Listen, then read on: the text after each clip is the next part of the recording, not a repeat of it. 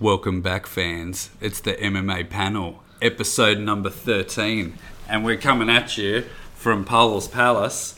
And we're going to break down the next two cards for you. We have Darren Till versus Masvidal, and also Thompson versus Pettis. Say hello to our fans, Paul. Woo, hello, everyone. We've got some crazy predictions, as always. I'm not sure if Aaron and I are going to agree yet. But we're about to find out, because I believe that if you looked at the records, I'm choosing more rights than wrongs. Yeah, you are. Actually, we forgot to mention that on our last podcast. So, Paolo currently is leading. He has picked 19 victories and had 9 losses out of everyone that he's picked this year.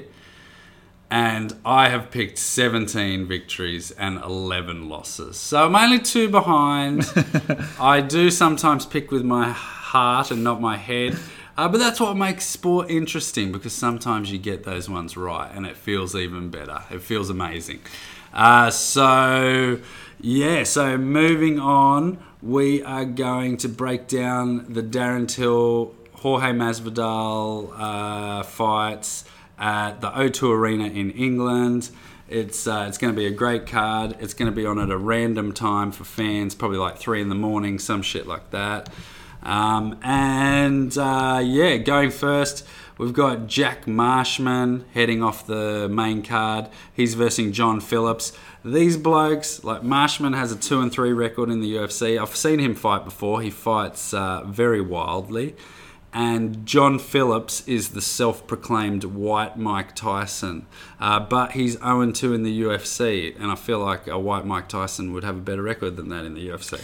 Yeah, sounds like he's not going to wrestle him. He's also the Welsh wrecking machine. He's got more names than, than a phone book. So that was a good dad joke. Yeah, so this is going to be a tough, wild fight. They've probably put this fight on because these guys are going to throw down. This is a crowd fight.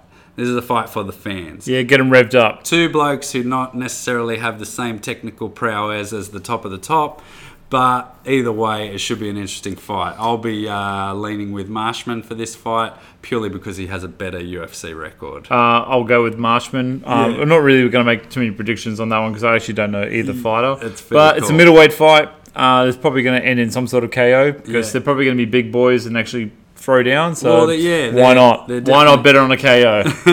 make the crowd really revved up. That's right. And then moving on to the next fight, Danny Roberts.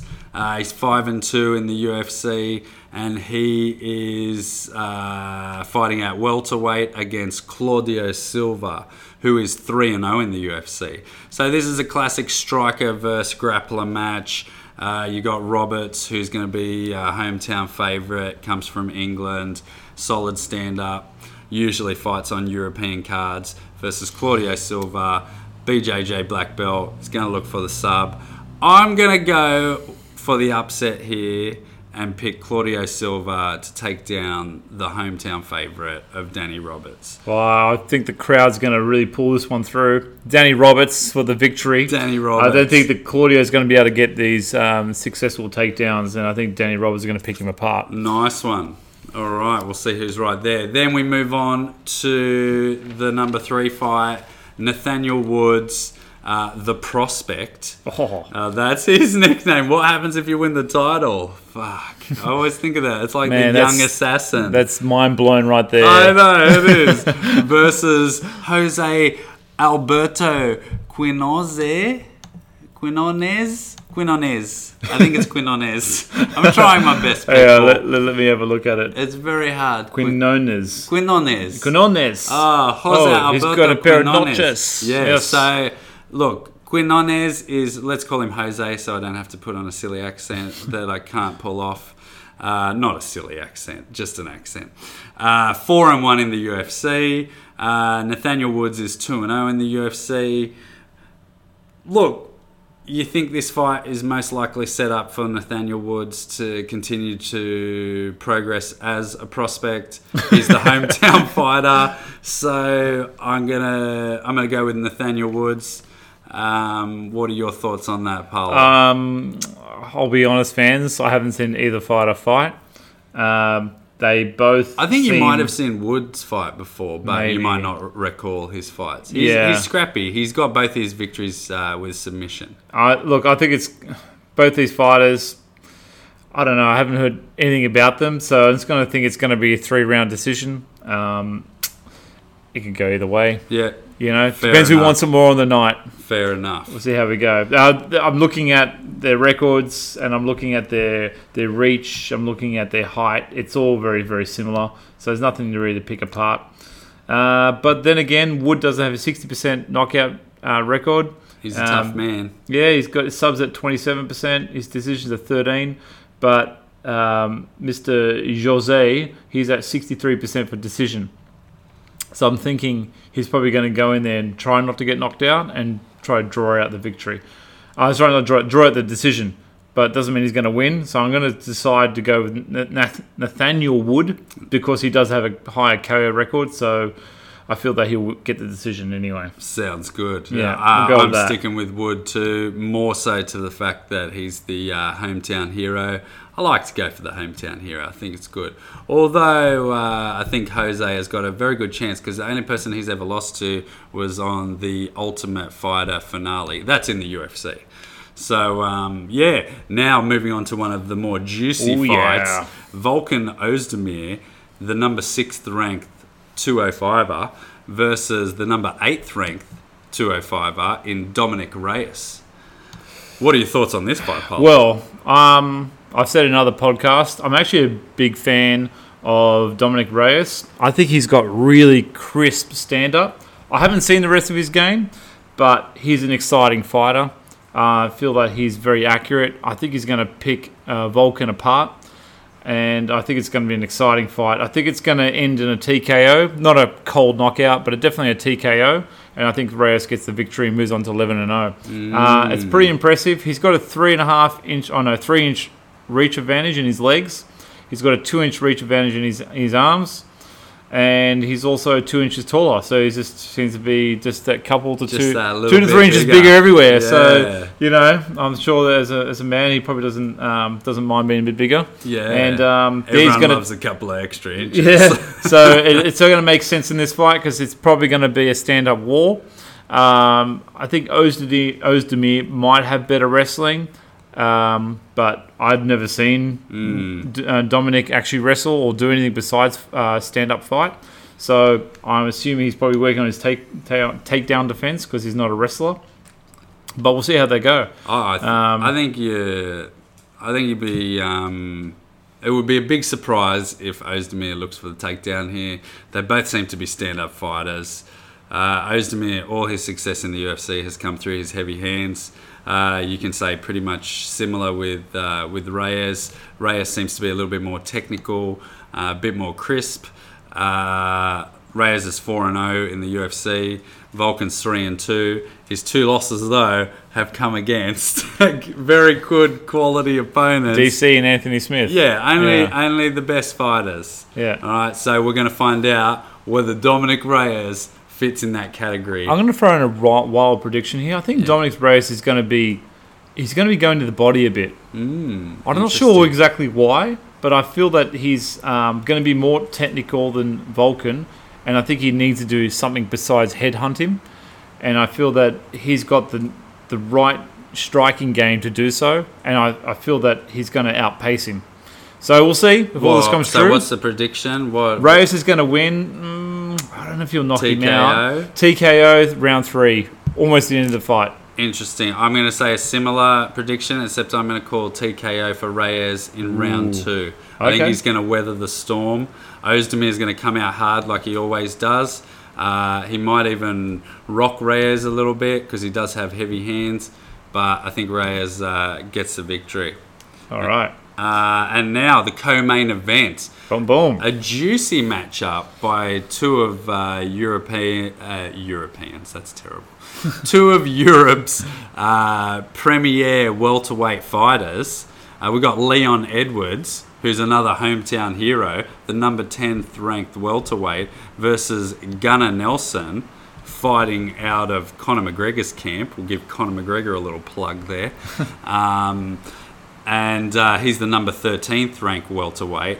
This could be fight of the night. This is going to be a very interesting fight. We've got two guys who are very experienced in the UFC. Leon Edwards has an 8-2 record in the UFC, which is very good. G.Nelson has an 8-3 record in the UFC. This is another striker versus grappler match. We've got, Nelson with improved striking from his last fight when he busted up Oliveira, gave him that nasty gash with the elbow. Man, that was brutal. Yeah, but he rocked him to get him to that position.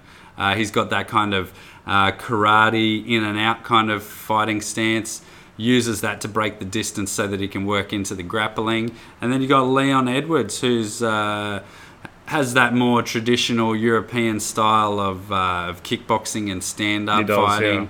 So, this is a really tricky. This is a toss of the coin for me. I'm leaning towards Edwards, and I think that's purely once again because he's the hometown fighter, and I think that's going to help. I think that's going to make the difference. Yeah, I mean, there's a lot of sense to saying Leon Edwards. He does have a 3.5-inch reach advantage in his legs. I'm not sure if he's a big kicker, but if he does, that would be a smart idea. He's more of a boxer, but look, he might not kick more in this fight because he might be scared of the takedowns. I think the key to this fight for Leon Edwards is to make sure that he's judging his range well. And using combinations, but getting in and out. Well, so we'll see. Yeah, look, I think Gunny, which is his nickname, I feel he's going to get the victory. Reason being is because I betted against him last time against Oliveira, and he fucked up Oliveira bad. Fair enough. That's a good call. But he's also his subs. If you look at his subs, he wins by subs 71% of the time. His average fight time was lower, but I feel that he's versed better quality opponents. Well, they've both versed good quality opponents. He's ranked 13. I feel that he's definitely improved, and I think his game on the floor is going to really shine, and he's going to submit him. I think he's going to be another victim to the submission. Fair call. Yeah, well, so I'll predict that in... Also going to predict that in round 2. I'll go round 2 for that one. Round 2. I think Leon's going to make a few mistakes, and I think Gunnar. Once again, I underestimated his fighting style standing up, and I feel that he's definitely improved that once again. And I think he's going to go for a top 10 opponent after this. Ooh. So yeah, Gunnar Nelson, prove me right. Do yourself well. Get yourself in the top 10. And I got Edwards by decision. Yeah. All right, and now moving on to the main event. The big gorilla, Darren Till, the gorilla, versus Jorge Masvidal. And what's his little nickname there? What does it say? I don't know who's one. Gamebred. Intriguing. Not 100% sure what that means.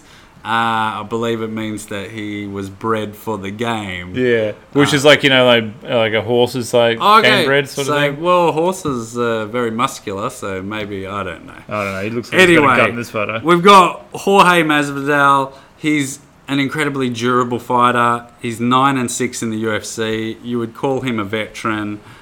He's been around a long time. He's very fight savvy, well-rounded. But I believe he is undersized for this division. That is my thoughts. Then you've got Darren Till, who I believe is oversized for this division. He's 5-1-1 in the UFC. I don't know if he had a draw or if he had a no contest. I can't remember. But either way, his losses come to the champ. Excellent range. He's a sniper on the feet. But he has a limited ground game, and that's where Masvidal gets a little bit of an open door into a victory into this fight. Yeah, if he can manage to possibly hurt, because anything can happen on the feet, if he can hurt Till on the feet, he can definitely finish this fight on the floor. I don't think Masvidal has enough power to knock Till onto his ass. So, you know what? I'm going to say Till's going to win this, and I don't know if it would be a knockout, but it will definitely be a victory for Till. I don't see Masvidal winning. He's lost 13 fights in his life, and like John Jones said, if he was meant to be great, he'd be great already. And he's 34 years old, with 13 losses under his belt. He's currently ranked. What is he ranked? 11th. Yeah. I don't know. I don't really see the guy being the stallion and getting up to that number 1 slot. I agree. I think he's a good fighter, but he's not a great fighter. I think I don't really think he's a great fighter, but he can potentially be molded into a top. Well, he's a top 5, but a really deserving. I suppose if he gets another title shot, a really deserving number 1 contender spot.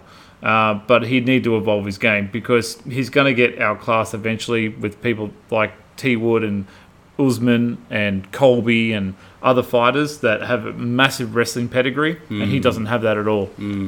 He can be a defensive wrestler all he wants, but I don't think that's going to be enough for him to be great. However, the Gorilla is a good fighter. Reactions, timing, stance. He's got pretty good, I suppose, fight IQ. He showed that against Stephen Thompson. He showed a lack of fight IQ against T. Wood, but it's hard to look good against T. Wood when you want to strike and when you're worried about getting hit. He didn't worry about getting hit in round 2, and he got knocked on his ass very quickly. I think it was in the first 10 seconds. Definitely. So anyway, he got put on the ground, and then from there it was just a matter of T. Wood working his game on the floor and getting the submission. I don't feel like Masvidal throws those threats into the cage, and I don't feel that he'll lose the fight. Darren Till's taking this out. I am going to agree with Paolo. Look, we're both picking this, so it's virtually a lock. We've only picked one wrong where we both picked the same fight, and I can't remember who that was. But Dillashaw? It could have been. No, someone else. Anyway, go on. Either way, so Darren Till, I think the UFC would like Darren Till to be their new Michael Bisping. And I think that's the reason he's getting this matchup. Because apart from him being in England at the O2 Arena, headlining a card, I don't see why he should be fighting Masvidal. I feel like he is getting a little bit more of a softer approach in his development now. I think they're not looking to rush him as quickly. I think he's a big name in England. He's young. He's got a great presence on the microphone. The fans love him. The company loves him. As far as I'm aware, he's a company man, similar to Bisping. So, yeah, I think he's getting this fight, and I think it's a mismatch, to be honest. So I think Till's going to win convincingly. I'm actually going to call for the decision because I think Masvidal's quite durable. He is. I remember him against Damon Maia. He did really well. Yeah, he did really well against Maia. He's actually a surprisingly very technical fighter, but I actually think he'll be great once they open up the 165 division, which is coming to a UFC near you. So so that look, it's going to be a good fight. It's going to be a good fight. It's in a couple of days. A couple of days. I'm not sure. It's tricky when they have the cards in Europe because sometimes they broadcast them at strange times. But I believe it'll be at like 3 a.m, possibly 7 a.m. Either way, look, they don't have the biggest names on this card, but one thing I do know about European people, and especially in the United Kingdom, they love to fight in front of their fans. So I feel like this card will live up to expectations. Because it is quite a rarity these days that a UFC card doesn't live up to expectations. Yeah. And with that, we will move on to our next card, which will be in a week's time, and that is headlined by Stephen Thompson and the new welterweight fighter, Anthony Pettis. And speaking of undersized welterweights, Anthony Pettis, interesting choice. Let's start at the bottom of the card. We've got Macy Barber, The Future. We've talked about her before because she's got an interesting name, The Future. Once again, if you get the title, not sure how the future fits. Do you change it to the current? The present. The present, fair enough. So Macy Barber is actually a destroyer. The one fight that I did see her in, she destroyed her opponent. But she's versing JJ Aldrich, who's 3-1 in the UFC. So has a little bit more experience. I'll be going for Barber because she's the future. and that I've seen her destroy someone. Aldrich doesn't actually have a nickname or a fighter nickname or what do you want to call it. So the future sounds like the way to go. That's right. I don't remember seeing either of these girls fight. But going off, I suppose, what can I look at to pick apart their records? 50% chance of getting a KO. Yeah, she's vicious. That's she's had 6 fights. She's 6-0. Yeah, for the female and this weight category, strawweight, to get to that type of KO status, I'd find it hard to bet against. Actually, just go you know what? She had her fights in strawweight, and I think she's moved up to flyweight for this fight. Oh, okay. So I could be wrong, but but that could translate well for her. Yeah. Could. Yeah. I'll stay with her. All right, so Barbara it is. She looks like more of an athlete to me, so who knows? Lock it in. Yeah. So then moving on next, we have Luis Pena, who has the nickname Violent Bob Ross. I don't understand it. Apparently he looks like someone named Bob Ross. I don't know who that is, but he's the violent version of them. And versing Steven Peterson. Never heard of Steven Peterson, but apparently he's 1-1 in the UFC. So is Luis Pena. Luis Pena was on the Ultimate Fighter. He's got the Superman logo on his chest. So his name's Ocho, as his nickname. I don't know what an Ocho is. I don't know. It sounds Mexican or something to me. Fair enough. Well, Steven Peterson sounds very un-Mexican. So the actual name. So, look, I am going to go for Steven Peterson, and unlike my usual analytical picks, I'm picking him because he has the Superman tattoo on his chest. I'm going to go the opposite. I'm going for Violent Bob Ross. He reminds me, his hair and his beard and his look reminds me of the guy off, not the guy, the comic, Carnage. You know, the serial killer that gets the superpowers, Carnage? I have no idea. Well, that Maximum guy, Carnage? Yeah, that's the game, video game. I remember that's the game. Old, no, but obviously the character is Carnage, but the symbiote. Anyway, I'm going way off course. No, this is a good course. Yeah. I was going to say he looks like Sideshow Bob. Oh, yeah. The MMA version. Yeah, maybe he should be Violent Sideshow Bob. Well, his name's Violent Bob Ross. Yeah. I don't know what that means, but I'm going to go Pena on this one. Yep. A Pena or Pena? Pena. I'm pretty sure it's Pena. Yeah. Okay. I'm going to go Pena. I'm Italian. This guy's Italian. He's not Italian. It says Italy. Oh, does it? Oh, my apologies. It says Italian. He's got orange hair. And he's 6'3". Yeah, that's not necessarily good in the lightweight division. Yeah. Oh no, he's in featherweight as far as I'm aware. Oh, hang on. Yeah, I think he dropped to featherweight. Hang on, it's featherweight. Yeah, he's a featherweight. He's 6'3". He's my height, and he's in featherweight. Yeah, that's 66 kilos. Wow, that's a big weight so cut. Surely. Thin. He doesn't look that trim, but he's obviously trim. Yeah. So his reach advantage is 70. His reach is 76 against Peterson, which is 70. You want to take that back now? You want to go for this guy? Nah, mate, I'm all in for Peterson. He's got a whopping 6 inches bigger. Yeah. His leg reach is. Sometimes it's the way you use those inches, and I think Peterson is going to use his inches very well. Oh God, I'm smelling an insecurity here. The motion in the ocean. Yeah. He's got a 5-1 record. He's Italian. He's a Violent Bob Ross type of. That's a lot of distinct things happening here. You letting me know that there was not many good Italian fighters. No. We don't like to. And he's not very good at actually getting knockouts, but he's superb at getting submissions. 80% of his victories have come from his submission. 80%. He's only had 5 victories. That's 4 out of 5. that's a pretty good record. So are you going to call for a submission on this? I'm calling sub, and I'm going to go round 1.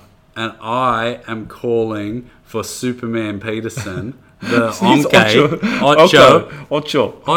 I'm calling for Ocho. It sounds much more Italian than Violent Bob Ross. I'm calling for Ocho to win by decision, because I don't think either of these guys are going to finish each other. Do you know what? I think they might have mixed the names up. No. You don't think so? No, I definitely know Violent Bob Ross is Luis Pena, because I saw him on The Ultimate Fighter. Okay, fair enough. Yeah. It just seems like the other way around. Anyway. All right, so we're moving on to fighters that we have a little bit more of an idea of now. We have Jussier Formiga, who is a flyweight veteran with a record of 8-4 in the UFC.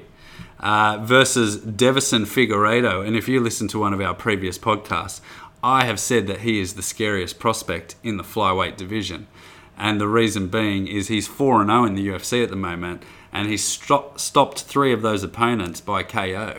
So, and doing that in flyweight is impressive. Yeah. Anything at this sort of weight where you're getting KOs means that you're dangerous on the feet. Yeah, very dangerous. And I'm thinking he's got, what does it say there? 50%. 53%. 53% of his fights end by KO. I think that's a pretty good effort. And he's 15-0. So he's on a 15-fight win streak. He's never been defeated.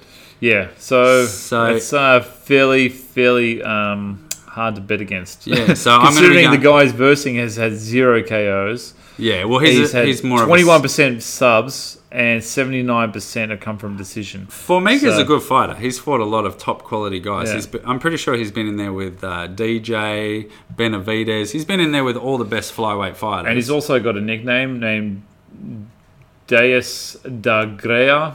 Yeah, so that's... what does that mean, Paolo? I have no idea. Oh, that's disappointing. Yeah, I don't know. But Paolo's going to learn Portuguese before our next podcast. Yeah, it's going to be hard for me to know that. But yeah, either way, he's looking staunch, he's looking strong. Yeah. And I feel with that sort of record, he's on a tear, and he's probably going to be looking at a title shot if he keeps going the way he's going. He's ranked number 4. Hopefully they keep the division. Yeah. And then if he gets this victory... And then maybe another victory against Benavidez, something like that. I'd love to see him fight Cejudo. So he's got a perfect record. Yeah, he's an awesome. Well, like I said, he's a scary guy. You see him go in there, and he goes in there with violent intentions. And it's good to see those fighters, especially in the lighter divisions. It's good to see guys putting it out there and having the power in their hands. So, Figueiredo. I reckon he's going to get a second round TKO.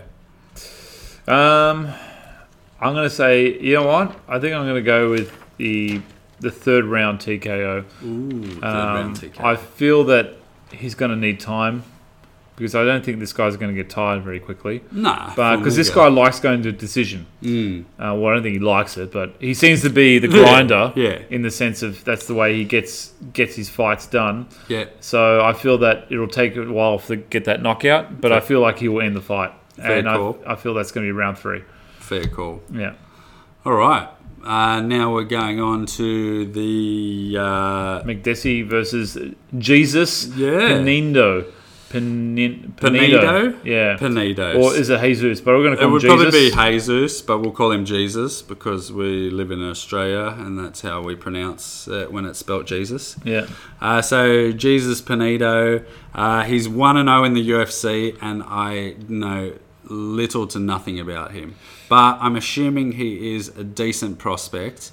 And he's going up against John Makdessi, who's had 15 fights in the UFC. He's got a 9-6 record in the UFC. So, look, Makdessi, he's got very solid Taekwondo base. He's kind of like the Joe Rogan of the UFC. He's got really good Taekwondo kicks, and his stand-up's quite good as well.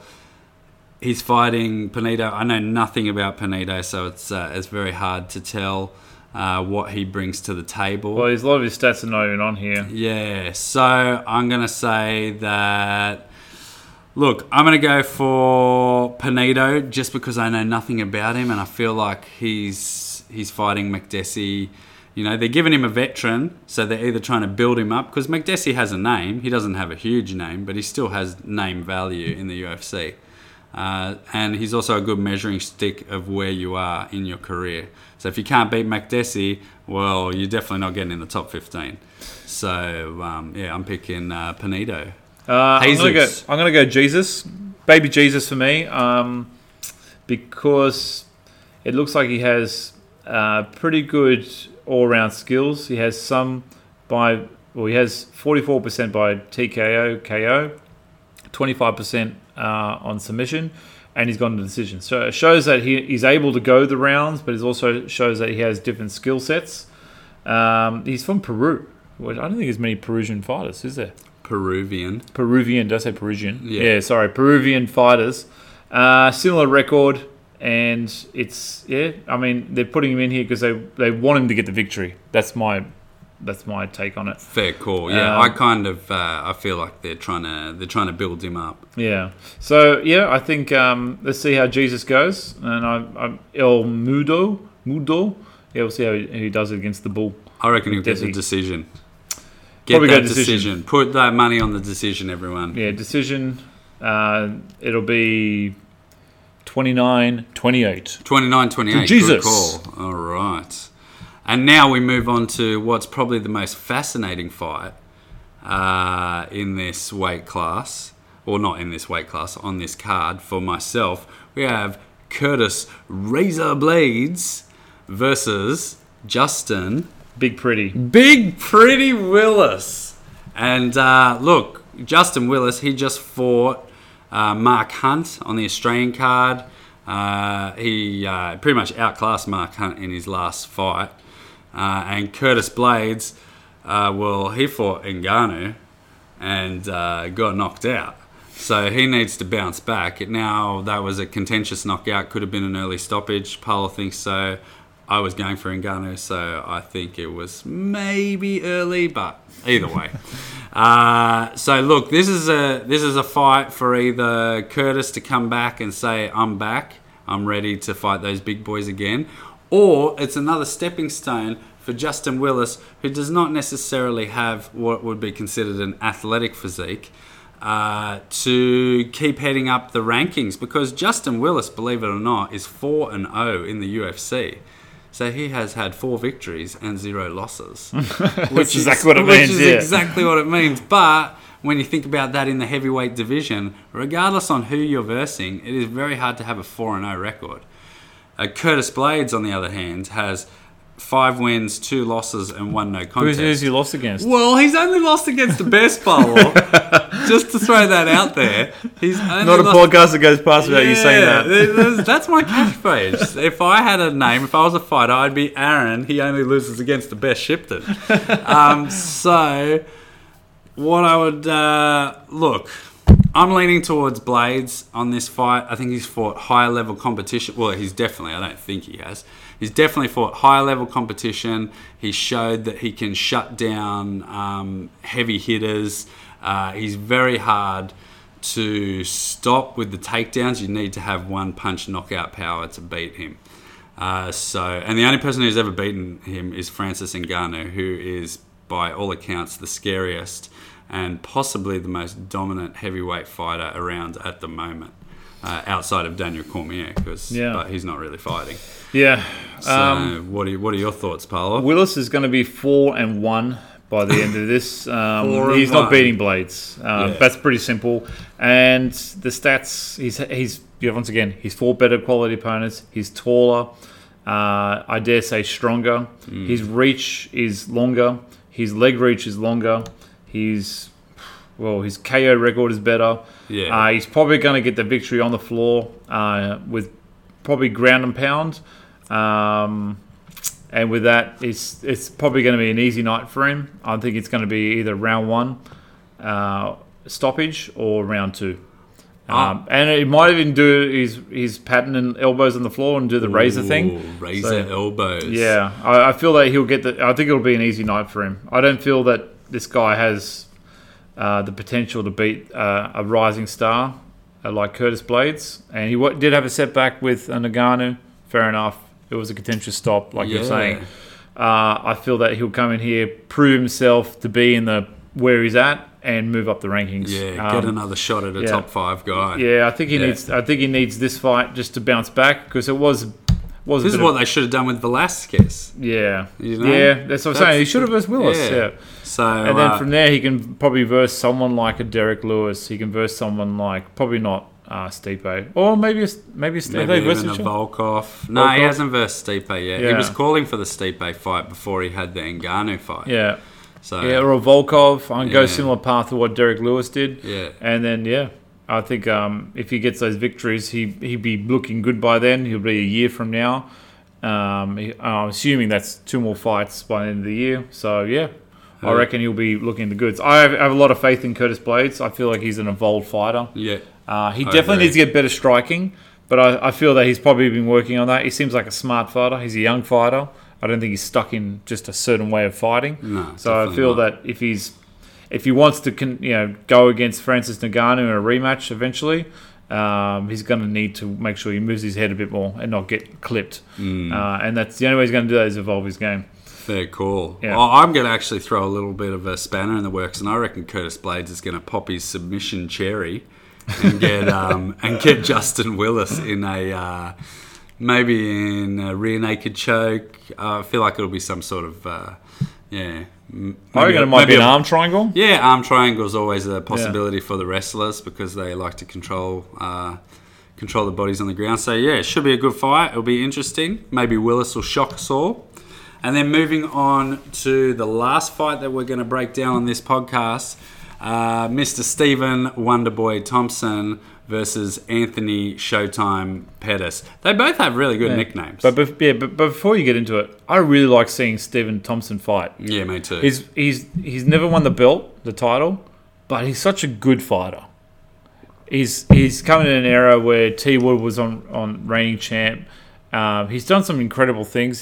He's fighting is just his timing. He's older guy too. He's probably close to like 38, 39. I think he's 36 or 37. I thought he was a bit older. But anyway, the whole point is he's really, really good fighter. He just can't get that belt. He'd be a really good champ if he was just that little bit better. But unfortunately, not so much so yet. But he's versing Showtime. I don't really rate Showtime that high. A lot of people see him as a great fighter. I feel like he's one mark off the best. I think he's a good fighter, probably going to be a top 5 fighter, but definitely a top 10. But I don't feel like he's going to beat Wonderboy. Wonderboy is just better. It's fair call. Better striker. He's just a better striker. I don't think Pettis can make him tired. I highly doubt it. The reach advantage goes to Stephen Wonderboy. I feel like he's I don't know. I feel like his kicks are probably going to be just as good, if not better, than Pettis's. I don't think either of them are going to go to the ground, and I think it'll probably be a 5-round war. Actually, yeah, fair enough. I don't think it'll either get knocked out. I actually think Thompson will probably stop Pettis because I think Pettis is just going to get a little bit wild, and I also think Thompson's going to be distinctly bigger than Pettis. Ooh, that's a good point. Because Pettis fought at 145. He got smashed by Ferguson. Yeah. No, 145 he got smashed by Holloway. Oh, Holloway. Yeah. He also got smashed by Ferguson at lightweight. Yeah. So, that's not a good way of leading up to a fight with Stephen Wonderboy Thompson, who, once again, Aaron's catchphrase, only loses against the best. It only loses against the best. There's no doubting that. It's Woodley. 2 fights to Woodley and to Darren Till. All right. And realistically, Anthony Pettis should probably be fighting Jorge Masvidal in a couple of days, and then they should have done a rematch with Thompson and Till. Not a rematch. But apparently... But it would have been more even. Yeah, that's what I mean. Like, even-wise. Like, because they both seem like mismatches to me. It's no, I don't think Darren Till was Masvidal. I think that's a mismatch badly, and I think this is an even worse mismatch. Thompson's going to destroy. I didn't really think. Like I said, I never rated Pettis that high. Yeah. I think everyone knows him from that flying kick off the cage against Benson. Oh, but he's a good talent. But he's definitely not, and he's won the belt too. Yeah, he won a title, but I feel like it was good timing. Yeah, that's right. It was good timing. It's a circumstances title. Yeah. It's kind of like a Michael Bisping title. Gee, Anthony's never coming on our podcast. You're more than welcome to come on and argue that point. I feel like you just got the right fight at the right time.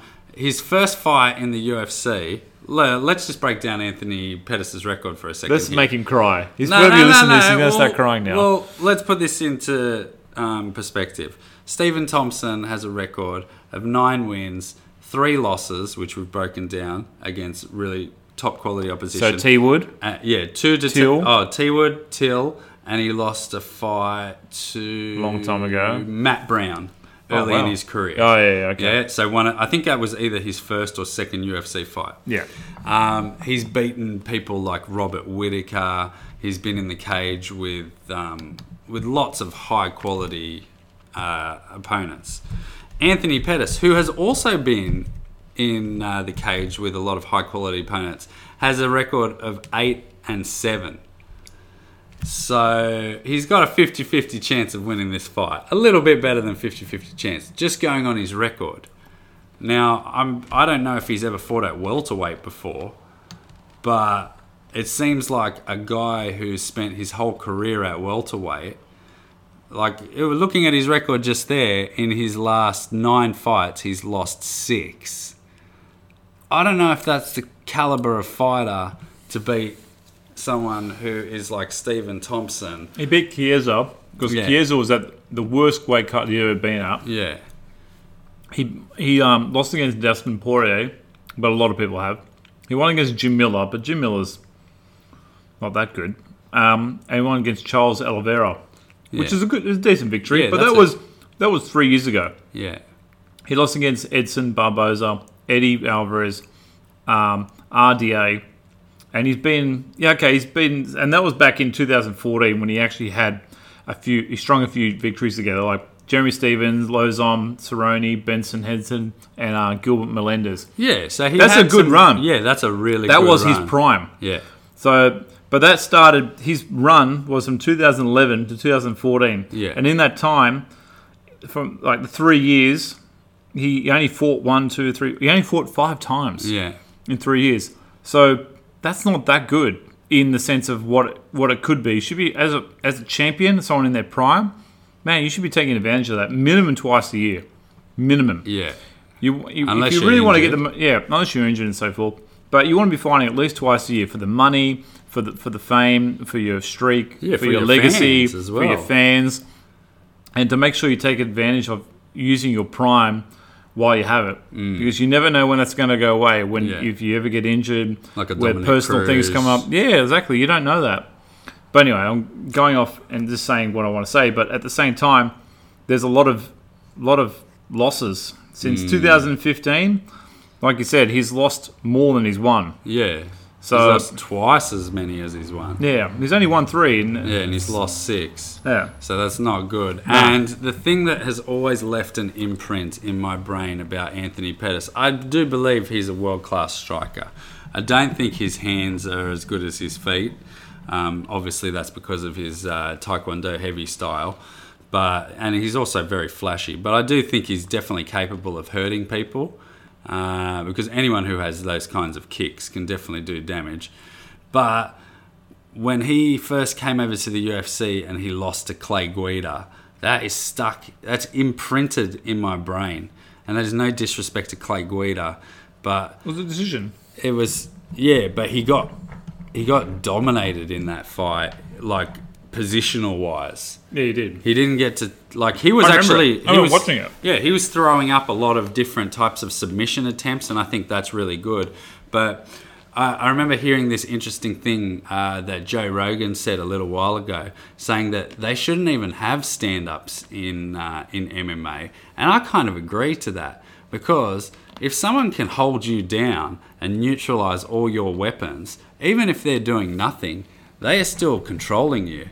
And I kind of think that that's a valid point, because if you're at such a level of whatever you are, whether it be wrestler or Brazilian Jiu-Jitsu or any sort of a judoka, whatever, if you're at that level where you can control another person to the point where you can hold them on the ground and make them useless, you're winning that fight.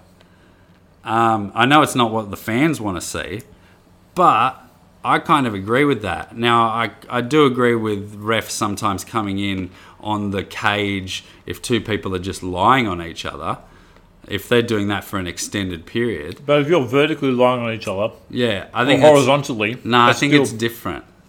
I think it's different because if the cage wasn't there, you wouldn't be able to do it.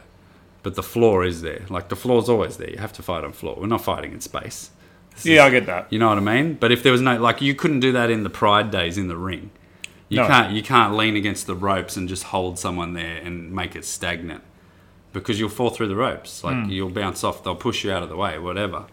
But you can actually do that against a cage. And I know that it's in a cage, so you should be able to use the environment. But realistically, and this is paraphrasing from things I've heard other MMA experts talk about, not only my own ideas. But I think that is actually a good idea. When I heard that, it kind of clicked a little light bulb in my head, and I thought, you know what, that's actually a very good point. If you're good enough, like if you're Brock Lesnar and you can hold someone on the ground because you're so physically superior or whatever, and they can't do a goddamn thing about it, I don't see why that person should have to stand up, because it's not a stand-up fight, it's a fight. And that's a facet of the fighting. That's a good point. You know? So that kind of thing, I know they want to sell, it's still sports entertainment as well as being a sport, but as a pure fighting, from an MMA point of view, wrestling is a part of MMA. And a part of wrestling is to pin people. And there's nothing in the rules that says you have to advance the action, as far as I'm aware. I think the ref says they have to advance the action because... I think they say it. It's a stalemate. Yeah, but I don't necessarily... I don't know if that's actually a rule or not. We might have to look into that. I remember in Pride, if you got... if you were inactive on the feet, you were given a yellow card. Yellow cards and red cards. Yeah, and I think that was the penalty against your purse. Yeah, there's if I remember correctly. Purse and points. Yeah. So the thing is, if they said, okay, there's no more stand-ups, and let's say you're a really top-notch wrestler and the other guy's a striker, so to speak, then you take that guy down and you just lie on top knowing that you'll win the rounds. Doesn't that change the strategy? Doesn't that make people fight differently? Knowing that they can't be stood up and all they have to do is get themselves in a physical position where they can't overcome the inertia to get up, therefore they're down, then they could just keep doing that. The whole but that's the whole point behind the argument that you shouldn't stand them up, because their style beats your style. No, but it's not beating them. It's stalemating. Because the thing is, neither one is winning. One's just in a position where they're controlling, in the dominant position. Yeah, the dominant position, but nothing's happening. Yeah, nothing's happening in the sense of damage. So the only time something would happen was when one of them actually fell asleep. Like someone would get tired where they would need to move. But the thing is, they can't wait that long. So it's either you fucking do something or we'll stand you up so we get more action. Because the thing is, how long could they lie in that position? 5 hours? 6 hours?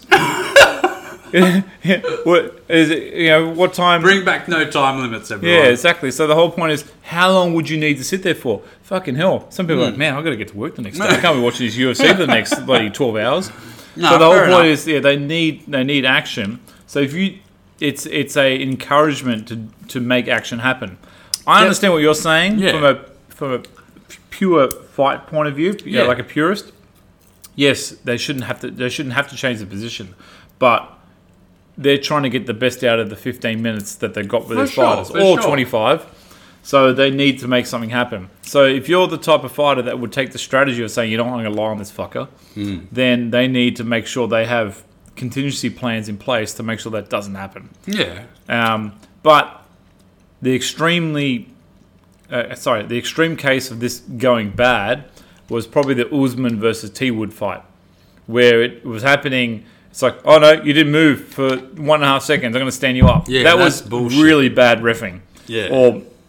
It was bad reffing. It would have been bad 100%. Yeah. I mean, who was it? Is it Joe Goddard? Who was it? No, Mark Goddard. Mark Goddard, not Joe Goddard. Yeah, not his brother Joe. Yeah. Who might not exist. Mark Goddard. Yeah, Goddard was standing him up all the time. So I don't know.